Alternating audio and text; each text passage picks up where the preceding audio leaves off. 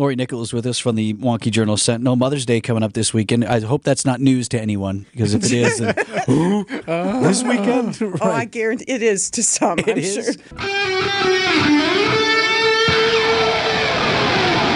Live from the Annex Wealth Management Studios at the Avenue in downtown Milwaukee, this is Wisconsin's Morning News. Here's your host, Vince Vitrano. Talking earlier in the show about the paranoia game. That's generally high school kids, and they're out there shooting each other with squirt guns or Nerf guns or whatever. But an old standby is the ding-dong ditch. Did you ever do the ding-dong ditch? Absolutely. Yeah? Yeah. Just on strangers' houses? Or? Yeah, but like in the neighborhood. Like we didn't travel to somebody else's neighborhood. Probably most of them knew who we were. Man, were you the guy that ordered Domino's to other people's houses too? I don't think so. That one I think I did at least once. That's mean. Ordered pizza delivery at somebody else's house. That's mean. Nice. Anyway, so the ding-dong ditch thing. Here's a hint, though, and a suggestion from me to you. If anyone ever ding-dong ditches your house, don't respond by taking the child. What? In Waukesha. No, local? Yes. What? The Freeman has this story. 62-year-old man arrested for putting a teenage boy in his car after becoming upset over a group of kids playing ding-dong ditch. So he was frustrated with these kids. They were running around ding-donging people.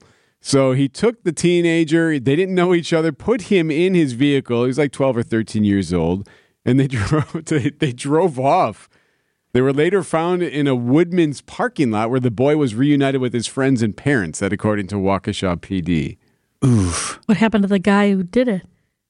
Well, he was arrested. Arrested, okay. Yeah. All right. So the investigation revealed 4 boys, 12 and 13, ding-dong ditching people in a subdivision. Guy got upset about it, threatened the kids, placed one of them in his car. Placed in his car. And he was going to take him to the police station or to his parents. He ended up at this Woodman's, reunited there. He was arrested, police recommending disorderly conduct charges. I love the statement from Captain Bauman. Big fan of Captain Bauman. He's a good one. Kind of tells it like it is, doesn't he?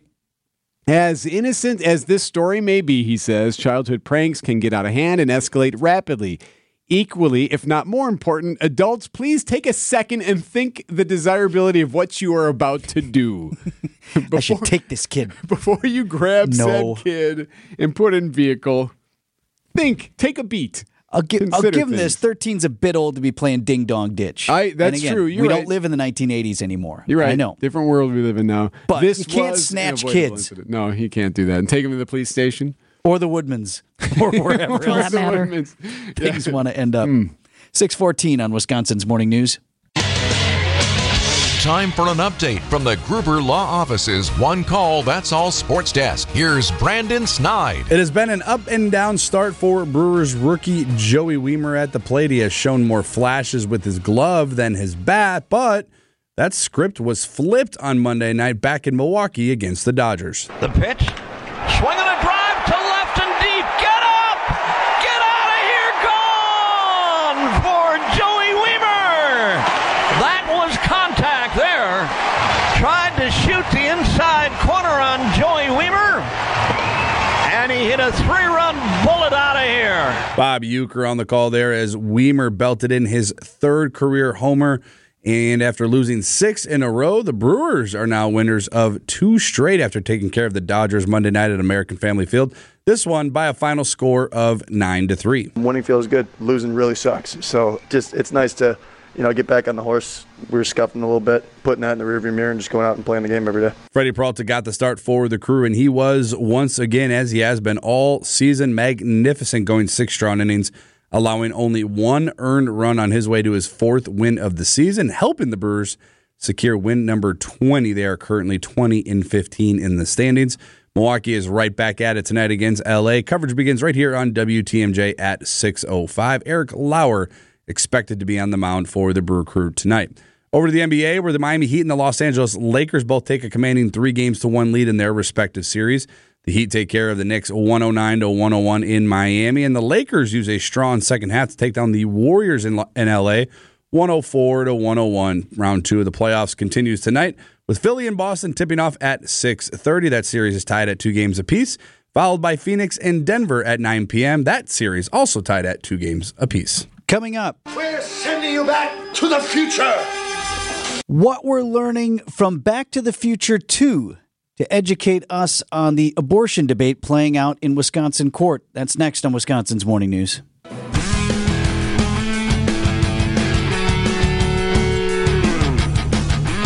Follow me on this, E. Okay, I'm gonna bring you on a winding path to my point here. Still waiting this morning on a ruling out of Dane County Circuit Court in a case that was argued before the court last week. It's the lawsuit seeking to define what is the law on abortion right now in Wisconsin. And how is Wisconsin's debate on abortion in the courts related to Back to the Future? Specifically, Back to the Future 2. We're sending you back to the future! I like a good analogy. You don't even necessarily have to have seen the film. Just follow me on this, and we'll get into it. I like how analogies can help us understand things, and I think I got a good one here. The lawsuit playing out right now, and ultimately, barring the unforeseen, later this year when it gets to the Wisconsin State Supreme Court over abortion, is like one of the major themes in Back to the Future 2, or really any time travel movie. Wisconsin Attorney General Josh Kaul is suing in Dane County Circuit Court right now. Abortion has long since been legal in the state of Wisconsin until it suddenly wasn't, following the overturning of Roe v. Wade that happened last summer. Wisconsin, following that decision to overturn the 1973 ruling, reverted back to the law that was on the books prior. So this is the 1849 law that we've been talking about. Right. Basically makes abortion illegal, but for when necessary to protect the life of the mother. And abortion advocates have said that, A, that makes it unclear for doctors. They've sought, how could that be better defined? Also, obviously, they would like expanded access to abortion. And that debate continues to play out. AG Kaul is suing in a case that is expected to go to before the state Supreme Court because whoever loses in Dane County will appeal. Yes, will appeal. And then that case may go to the appellate court or some, including our own Jeff Wagner. I talked to Jeff about this. He believes that the high court may just step in at that point and say, don't waste your time. We know this is ending up in here. Let's get it over here, and won't necessarily wait for a ruling from the appellate court. But that's how the case is going to end up there regardless. The lawsuit is not really, and this is an important point, it's not about whether the law should or should not make abortion legal. That's an argument for legislators. The lawsuit isn't even about whether a specific law on the books is constitutional. We filed suit close to a year ago now, arguing that the 1849 ban is unenforceable in the state of Wisconsin. We've raised a few different legal arguments. And that's Attorney General Josh Kaul last week. One of the legal arguments of which he speaks questions which laws ought to be governing us right now. We've also argued that laws that were passed subsequent to Roe v. Wade fundamentally conflict with the 1849 ban. Both individual laws conflict, and that the category of laws that regulate lawful abortion in Wisconsin conflict with that statute. So he's outlining there one of the legal arguments in the suit. He and supporters are arguing that when Roe versus Wade was overturned, we shouldn't have returned back to the day before that initial ruling in 1973. That subsequent laws, and here's the great irony, those laws were passed over the years post Roe v. Wade to limit access to abortion. Kaul and supporters are arguing that actually it now protects access to abortion. Obviously, the time continuum has been disrupted, creating this new temporal event sequence resulting in this alternate reality. English, Doc. Okay, so remember in Back to the Future 2, the argument comes in the movie. Old Biff Tannen goes back in the past, gives young Biff Tannen the sports almanac. Biff uses that to make himself rich and thus alters the future of Hill Valley where they all live. Marty and Doc go back to what they think is 1985, only it looks nothing like... It's totally different. Right. Biff Tannen's in charge. Yep. Downtown is ruined, all of that stuff. They go back to the past. His mother is married to Biff. Right. It's awful. It's not the past they remember. They've gone back to a new, alternate reality. Prior to this point in time, somewhere in the past, the timeline skewed into this tangent, creating an alternate 1985. So that's the argument of Josh Kaul in a nutshell, that the Roe v. Wade ruling created a new timeline in which we all live now, where laws were enacted that codify legal abortion in Wisconsin. I think Wisconsin was at 20 weeks. Okay. And regardless, here and there, a number of other stipulations on that. But abortion was legal in Wisconsin until Roe v. Wade was overturned. Call is saying that's the timeline we're still on because Roe v. Wade forever changed that. It sent us into a different timeline. The defense is saying no.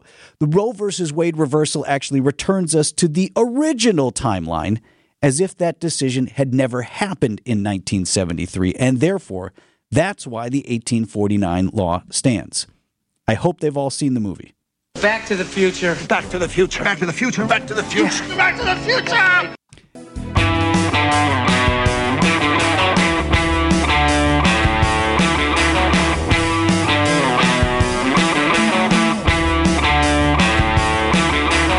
Just about 6:42 on Wisconsin's Morning News. Coming up at about 10 to 7, we're going to have Lori Nickel from the Milwaukee Journal-Sentinel in studio. There you go.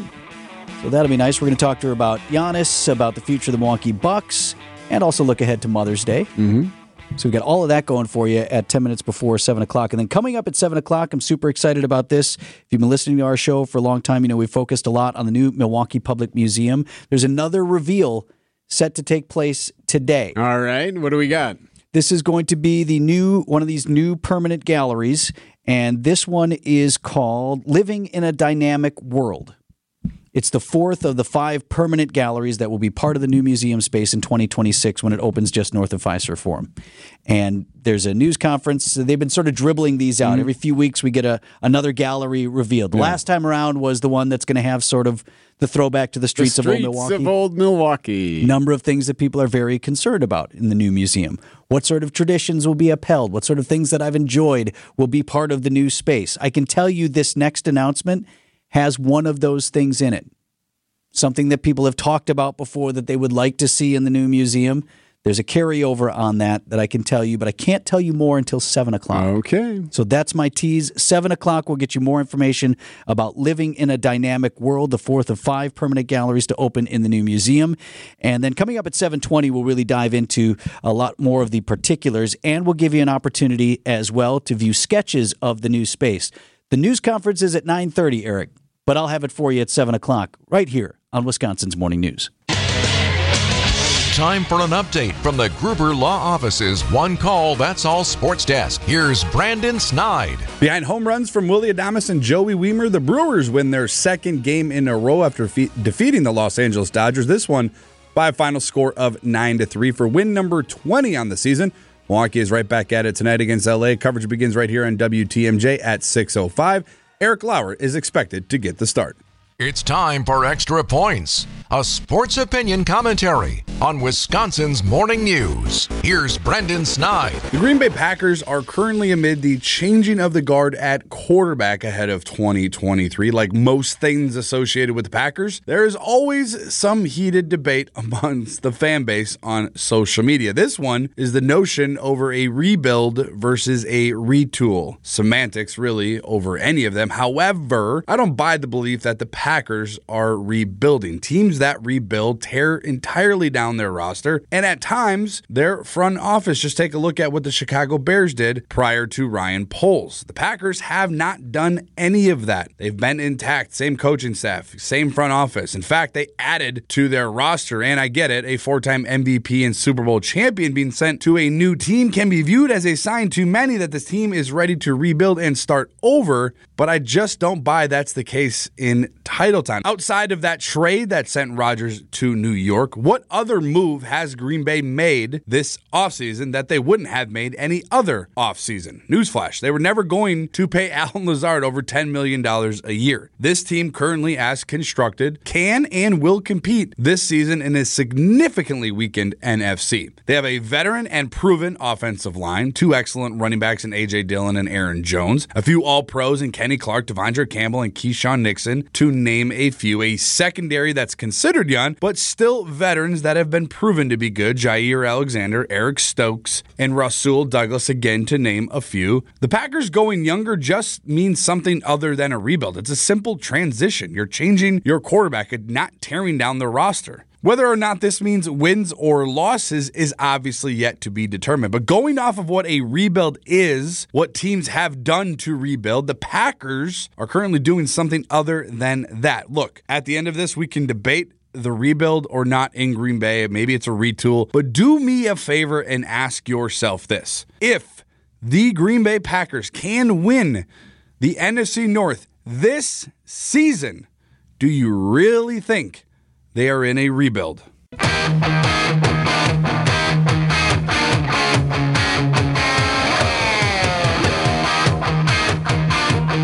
6:51 on Wisconsin's Morning News. So we saw how this worked in Green Bay. Aaron Rodgers wanting a voice in the decision-making, worried he wasn't consulted on free agents and such, and it raised all kinds of questions over who's driving the bus there in Green Bay. Nobody seems to mind, and it's pretty obvious Giannis Antetokounmpo has that kind of pull in the Milwaukee Bucks organization, and so we bring in two-time Sports Writer of the Year, Lori Nickel, in studio with us today. Great to see you, Lori. Great to see you. Oh, go ahead. First time I'm seeing you in person, I think, ever. That's pretty good, right? Yeah, it's great.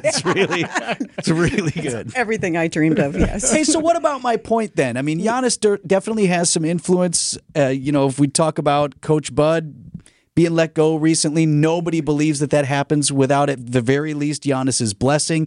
You have to think he has a say in who they're going to bring in next. Right. So I don't know, and I'm kind of like, with him, I'm like, yeah, well, he should. He's the superstar. But with Aaron Rodgers, I was like, who does he think he is? Now, why do you think that, though? I don't know. Is it because he's smug. because I like personality, right? Yeah. And who abuse it. But also, that happened with Brett Favre, too. It seems to happen when you get older and you see the clock ticking and the window closing, that you get a little bit more picky about who you want running your whole career, and especially in a team sport. But I don't think everybody gives Giannis that pass as you do, and a lot of Milwaukeeans do, and Bucks fans, because Bucks fans adore him and know the personality, don't think he would abuse that kind of power. Wouldn't call him the next LeBron James to abuse that power. But I do think there has to be some checks and balances, certainly within, that organization. But you got to remember, Giannis and his brothers played basketball with the GM, John Horst. I mean, when you have that kind of relationship, the boundaries, the professional boundaries that keep things safe and easier, those are gone. Those have long been gone now. So Giannis, we all expect that he has some kind of say. Whether he admits how much of a say is a different story. I keep wondering whether or not they'll shock the world. Is there any possibility that a woman could be the head coach of the Milwaukee Bucks? Sure. There's definitely a possibility. I mean, we know Becky Hammon was brought in as a serious candidate. And we know that there are 16 NBA assistant coaches. There have been who are women, never with the Bucks. We know that there's 8 full-time NBA female officials. We know that there's a handful of women in the front office in the NBA, whether it's president or general manager or some important front office position. I do think that it's possible. It's a great time for me to think of that. I'll tell you, in my era, the worst sexual harassment case I have, of a story of my life, is from the Bucks locker room a long time ago. And now I look at the Milwaukee Bucks, and I don't think there's a single guy in that locker room who would have a hard time or any problem at all working with a female head coach. They already work with women in the training staff, nutrition staff, medical staff. Giannis has pointed out many times how much he likes working with Suki Hobson, the strength coach, who he says is very detail-oriented. So the fact that in my lifetime we've made that kind of progress, I think you could see it. Now, whether or not it happens, I don't know. But I think it's something that could possibly happen. If not this year, maybe sometime in the next 5 years or 10. Whether it be the NBA, the NFL, sports in general, baseball as well. I mean, what folks sometimes don't know, though, Lori, is that I think anyone could argue that on the X's and O's, any woman coach is equal, if not better than any male coach, right? But so much more is a part of that quote-unquote head coach job. They influence everything. Is there anything outside of the X's and O's fabric that could give someone pause of this? It hasn't happened yet, and how come? Right. Somebody has to take the lead, right? It depends, though. This is still a player league, except for somebody like Greg Popovich, who is has such a strong presence. He's also one of the biggest advocates out there for hiring women. He's had several female coaches. I do think Giannis is still the face of this franchise and organization, and Chris Middleton too. If he's back, he's a big part of that too.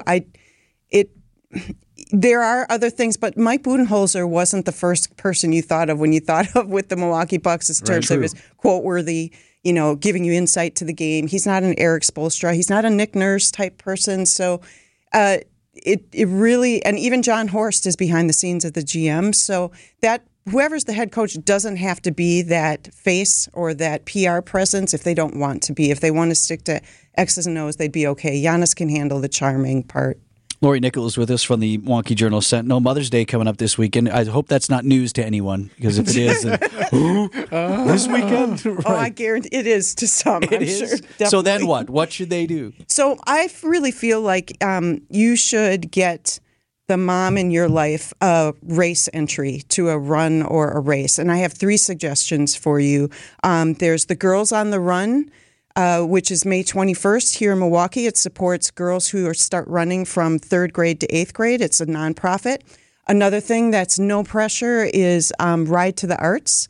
Ride for the Arts, that's a bike ride over the Hone Bridge. It's not competitive. It's a family-friendly, fun event. Again, another fundraiser. A lot of accessible distances in that one, too. Like, if you don't want to do the 900-mile ride, you can do the short ride. Right. They have family ride. Right, and it's very flexible. Even the starting times are somewhat flexible because moms are busy. And then the third thing I would recommend for those moms out there who are like, I don't want anybody to see me. I'm very nervous. I'm very scared about all of this. I want time to train for it. Do the Bastille Days, Storm to the Bastille, I love that 5K. It's at night, so nobody will see you jiggling and wiggling if that's your concern, like it was mine. That was one of my first races. And it's so much fun. There's 5,000 people. You blend in. All of these are non-pressure things, but these are memories that you're creating for your mom and hopefully the support network around her. So I would take that over like a bouquet of roses any day. And we can use the term run loosely, too. You don't have to run anything. I'm the queen of wogging, so walk, jogging. You can walk it. You can do whatever you want. I mean, you're moving. There's no pressure. Honestly, it's just something fun, but it might spark a little bit of a competitive interest to say, oh, I did that. Now I want to do something, see how fast I can go. And that's very cool. That's a healthy outlet. That's super good advice. Happy Lori Mother's Nickel. Day. Yeah, Yes, thank happy you. Mother's Day to you. To your moms, too.